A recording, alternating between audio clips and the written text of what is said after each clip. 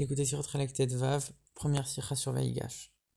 Le Rabbi commence par rappeler un grand principe dans l'étude de Rashi, c'est que Rashi il soulève toutes les questions qui concernent le sens simple des versets. Et s'il y a des endroits où Rashi n'explique rien, c'est que soit la question n'en est pas une et que c'est quelque chose qu'on peut comprendre de manière simple, soit c'est que Rashi a déjà donné une explication autre part dans son commentaire. Et ici, la question que le Rabbi se pose, c'est que dans notre paracha, il y a tout le dialogue entre Yehuda et Yosef, jusqu'à ce que Yosef il n'arrive plus à se retenir et il se dévoile à ses frères. Il dit: Je suis Yosef, votre frère, est-ce que mon père est encore vivant?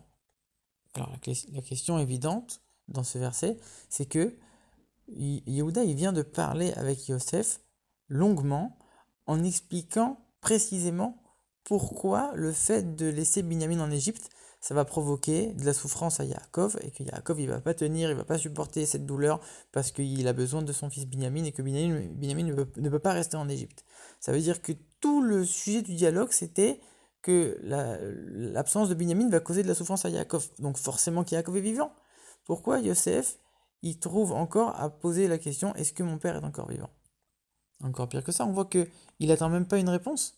Il commence à parler à ses frères, il essaye de les rassurer, de les rapprocher, et après il commence à leur raconter plein de choses, et il leur dit: montez en Israël et allez chercher mon père. Donc il attend même pas une réponse de leur part. Pourquoi il pose une question si déjà il a la réponse, et en plus il attend même pas une réponse à cette question qui a priori est évidente pour lui? Le rabbi dit qu'a priori il y a quelque chose qui doit se cacher derrière cette question.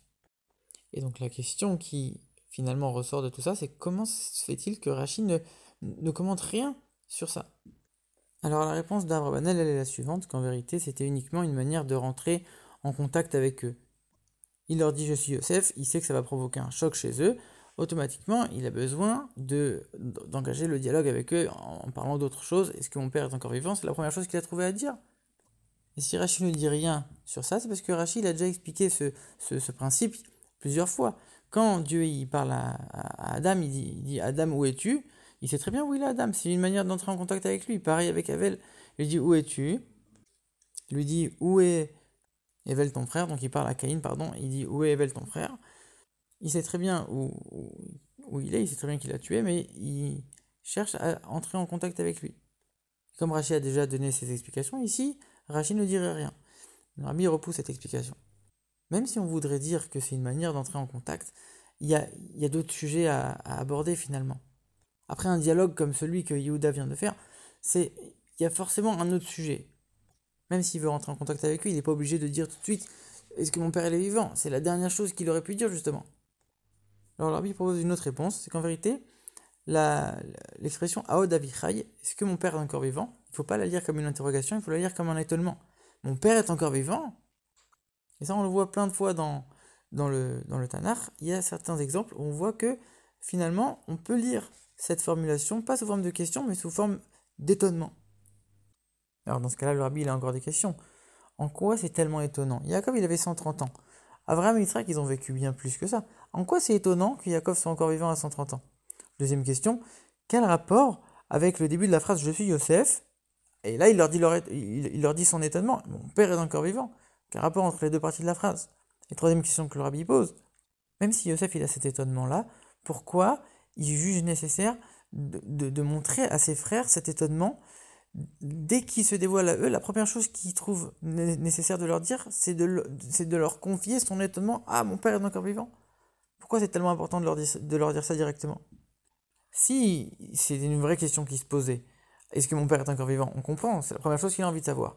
Mais si on part du principe, comme on l'a dit, qu'il savait très bien la réponse, que son père était encore vivant, alors dans ce cas-là, c'est pas du tout la première chose à dire. En vérité, le Rabbi donne l'explication suivante. Dans la paracha de Vayeshev, c'est écrit que Yaakov il a refusé de se laisser consoler pour la mort de Yosef. En vérité, Rachid explique là-bas que quand quelqu'un meurt, on décrète dans le ciel que on va l'oublier pour que la peine ne reste pas. Mais quand quelqu'un reste vivant, alors on ne peut pas se consoler sur quelqu'un qui est vivant puisqu'il n'y a pas de décret qui a été fait dans le ciel. Donc c'est pour ça que Yaakov, il n'a pas été consolé pendant ces 22 ans où il n'a pas vu Yosef.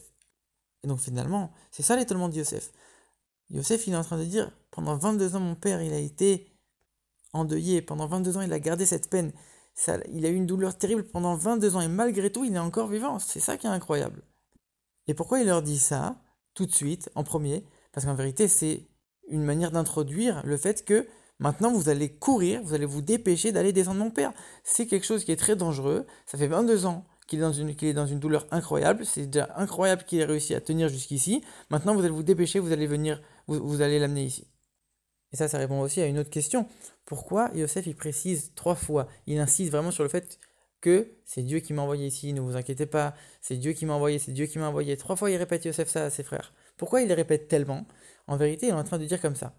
C'est sûr que j'aurais dû moi-même aller en Israël vers Yaakov pour gagner du temps et pour faire en sorte de le voir le plus vite possible, pour lui enlever cette douleur le plus vite possible.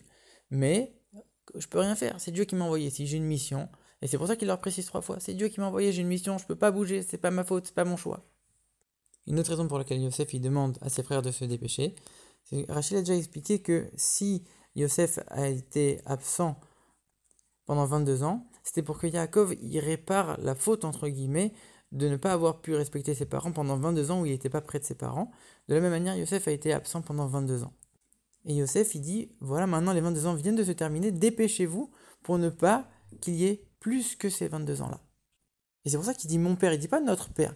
Déjà parce que la peine de Yaakov, elle est liée essentiellement à Yosef, mais aussi parce que c'est mon devoir à moi d'honorer mon père, que pendant 22 ans j'ai pas pu le faire, c'est mon père, c'est ma mitzvah. Et l'enseignement dans le service de Dieu que le rabbi tire d'ici, c'est que c'est sûr qu'il y a des fois où il faut être sévère, il y a des fois où il faut être rigoureux, mais il ne faut pas être trop rigoureux plus que de mesure. Et dès qu'arrive le moment où il faut enlever cette rigueur, il faut se dépêcher d'enlever toute cette rigueur et d'éveiller au maximum la bonté immédiatement.